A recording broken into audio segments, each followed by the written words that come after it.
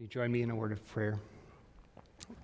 Lord, I pray that the words of my mouth, the meditations of our heart would be pleasing to you. As we stand under your word, I pray that these words would be breathed full of life by your Spirit, that we might hear you speaking to us personally with these words from the cross. And for that, Lord, we need your help. We invite your Spirit to be at work. We pray in the name of the Father, Son, and Holy Spirit. Amen. Well, welcome everyone. I'm glad that we can gather together. Welcome to those joining us remotely. You know, I grew up in a Scrabble playing family, and I married into a Trivial Pursuit family. And because of that, I'm not very good at it. I just don't have a mind for trivia. And it creates a bit of a problem for me when it comes to family gatherings with the Rosses, because inevitably the game comes out.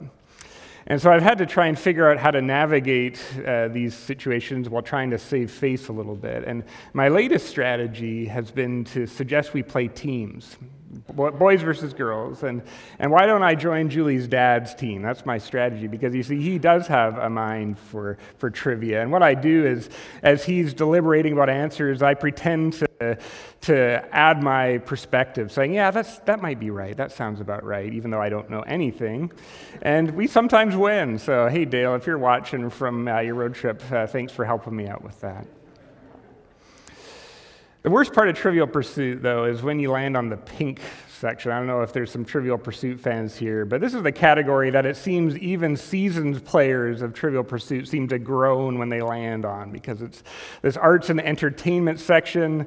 It's these random references to has-been movie stars from 40 years ago that I don't know. I don't know any of these people. I don't know any of these people. Which is an interesting fact, isn't it? That people that used to be famous, used to be well-known around the world, are now just a nobody on a Trivial Pursuit card. It's a little bit depressing when you think about it, that within a generation or two, even if we had influence or prestige, we will eventually be forgotten. We will be forgotten. Which is a bit discouraging, because I think we have this human longing to make an impact in this world, to be accepted, to be known, to be loved, and yet so many of the things we turn to fill that human longing come up short for us. If my identity is connected to the affirmation of others or achievements, within a generation or two, those won't hold a whole lot of weight. In this second word from the cross, Jesus speaks a word over this criminal. And I believe that this word has the power to reshape our sense of identity and our sense of hope. And I want to organize our thoughts around those two realities that are spoken in this word. Because here's the hope, friends. Well, we will all pass from memory within a generation or two. The hope of this text is that the God of the universe will remember us.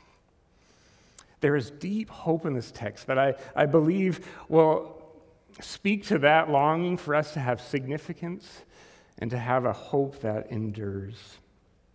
So first, I want to explore how this word speaks a new identity over this criminal.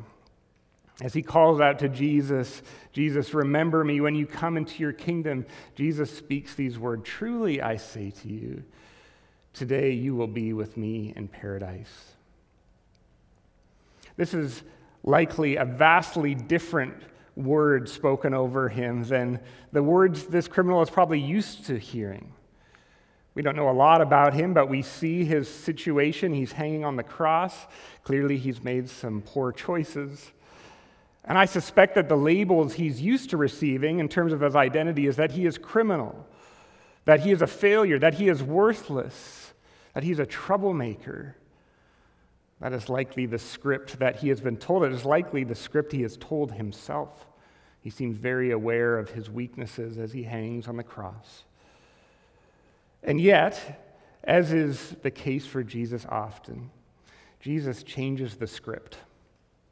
He speaks a new word over this man. Now, I want us to notice how he begins this word as he speaks this new identity. He uses these words, truly I say to you, criminal. Now, this is grammar and a phrase that Jesus uses throughout the gospel. And what I notice when Jesus says, "Truly I say to you," this is usually used in contrast to another word or another perspective. We think back, for example, to Matthew 5, where Jesus goes through all these other teachings. "You have heard it said this way, but truly I say to you," something different. When Jesus says, "Truly I say to you," he is replacing a false belief or a false teaching. 18 times in the Gospel of John, Jesus says this, "Truly, truly I say to you." And when you look at the context, he is confronting the false teachings of Pharisees or the misunderstandings of his disciples. And here we see these words again. And I imagine Jesus here changing the script. "You have heard it said, criminal, that you are a failure, that you are worthless, that you are worthy of death, but truly I say to you something different. You belong to me. I accept you, I welcome you. You will be with me in paradise." And so, friends, I wonder what some of those false labels we come with carrying today. Some of the narratives or the false beliefs we have heard or have been telling ourselves. We have all heard it said in one way or another that we are not enough, that we have failed, that we are a criminal, that we have made mistakes, that there is no hope in our future. But truly, I say to you that Jesus wants to speak a new word over you. One of the hopeful parts of this word from the cross is Jesus sees you, and he sees us as we call out for mercy. He says, "Truly, I say to you that you belong to me." I invite you to be part of a relationship with me, that there is a hope for you in the future. Can we receive that word today, that new identity that Jesus wants to speak a new word over us? So this has the potential to reframe our identity. I also believe that it has potential to now point us to a new hope. That Jesus speaks a new hope over us. This is a rather hopeless scene. We see that this man is coming to the end of a very hopeless life, and it's leading to a hopeless end. His death is imminent, as is Jesus' death. And yet, again, Jesus reframes the situation as he is hanging on the cross. He speaks this word of a hope that lies beyond the grave, beyond the present cross, beyond the present suffering. "Today," he says to this criminal, "you will be with me in paradise." Jesus is pointing to a reality beyond the grave, a hope that will endure past the cross, past the suffering, past death itself. Past death itself. Friends, I wonder how this sits with you today. As we contemplate this parting word from Jesus, this hope of a reality that awaits us beyond death itself. Perhaps to some of us that comes as good news for those of us who are grieving the loss of those who have passed behind us, those of us who are facing sickness or nearing the end of life. For others of us, I wonder if it's something we don't think a whole lot about. If we kind of like to avoid thinking about these deeper questions about what lies beyond our present circumstances. The sociologist Ernest Becker says that we live in a death-denying culture. We don't like to face the reality of our mortality. We have all kinds of things that give us the illusion of perpetual youth. We have hair dye and sports cars and plastic surgery and these things that help us kind of put that off. And we have in the affluent West all these types of things that make us feel secure, that just distract us from kind of the reality that this isn't all there is. We have entertainment and luxury and comforts that help us just push it aside. And one of the purposes of the Lenten season is for us to confront our mortality. We spoke about this on Ash Wednesday as we Speak these words, from dust we came, and to dust we shall return apart from Christ's intervention in our lives. And I wonder if one of the reasons we want to avoid this conversation is that we have some doubts or some confusion about what lies beyond this world.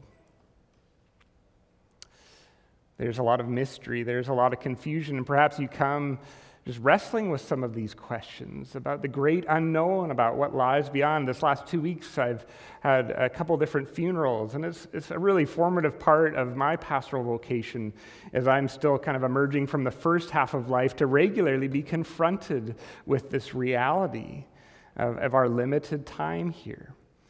It really has the potential to reframe what's important, what's significant, and what our ultimate hope is. And because these are scary realities and confusing realities, it is not uncommon for us to perpetuate this denial of death because we have our questions, we have our doubts. I welcome you in that place today if you come with your questions. You are in good company. I read a reflection from St. Therese of Lisieux. She was a well-known saint and this French Carmelite nun, and she wrestled with this question as she was facing her death, and this is what she said to her spiritual director: if you only knew what darkness I am plunged into, I don't believe in eternal life. I think that after this life there is nothing. We see just an honest reflection of a Christ follower who faced with the reality of death was faced with doubt and darkness and confusion. I believe Jesus is anticipating this. Isn't it interesting that when he is about to run out of breath, when his life is coming to the end, one of the words he uttered, what he spoke over us, was this call to hope that this isn't the end of the story. It is said that at the end of life, what people say has more weight to it. And this is one of the 7 words Jesus chose to speak. He wanted us to hear this good news, this call to hope that today, criminal, you will be with me in paradise. I want to spur us on in hope and faith today to consider this hope. I want to suggest to us that perhaps this hope that Jesus speaks over us is not as much a stretch as we might think it is, or as our culture would say we should think it is. I was reflecting on a word from Frederick Buechner, actually in preparation for this funeral this week, and it's been a helpful reframe for me as I consider the reality of this hope of resurrection. And this is what he writes. He says, once before, out of the abyss, the unborn, the uncreated, the not yet, you and I, who from all eternity had been nothing, became something. Out of non-being, we emerged into being. I just want to pause there. There's a lot in here. What Buechner is saying is once before, this miracle that we are called to hope in has already happened. Right? Out of nothing, we emerged into life. And what Jesus promises is resurrection, which means that once again, this miracle will happen. And out of death will come another realm of life. Because he loves us. In love, he made us, and in love, he will mend us. In love, he will have us, his true children, before he is through, and in order to do so, one life is not enough. God knows.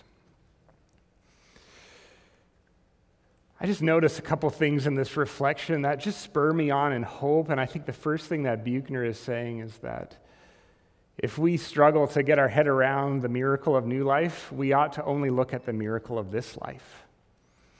Could that instill in us a hope that the God who created this, who called us out of nothing into being, could have the audacity to promise that once again that miracle will happen? There's hope that Jesus wants us to hear from the cross. Today, criminal, you will be with me in paradise. This is not the end of the story. The second thing I noticed from Buechner is that he is saying that resurrection is consistent with the nature of God. That God, out of love, made us, and out of love died on the cross for us, went to great lengths to redeem us. So what makes us think that he'd let death end that whole adventure? That in love, God made us, and so in that same love, he will desire to mend us, to have us as his own finally. As the Jesuit priest James Martin said, why would God ever destroy the loving relationship God has with you? We see the relational word here from the cross. You will be with me. This is what God desires. And as Paul says, not even death can separate us from that.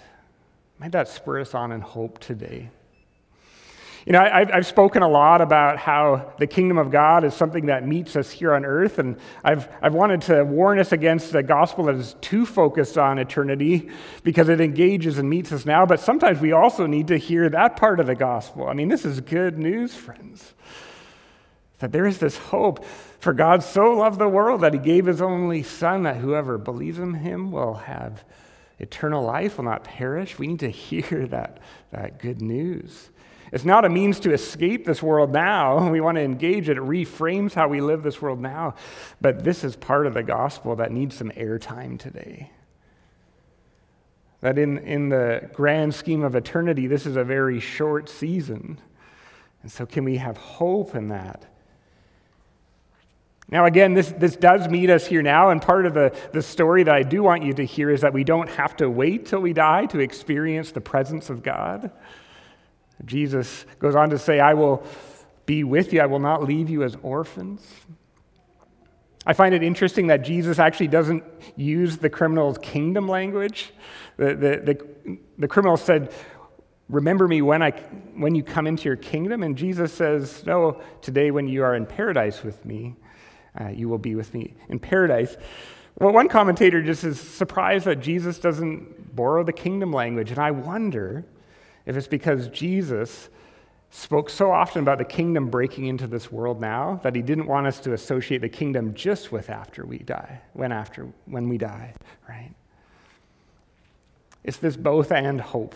It's a hope that the kingdom is breaking into this world now, but that not even death will separate us from God finally. Can we receive that hope today? I want to leave us with a call to respond to this hope. And I noticed that there are two different responses to Jesus in this text. On the one hand, there is this other criminal, one of the criminals who hung there, hurled insults at him. Aren't you the Christ? Save yourself and us.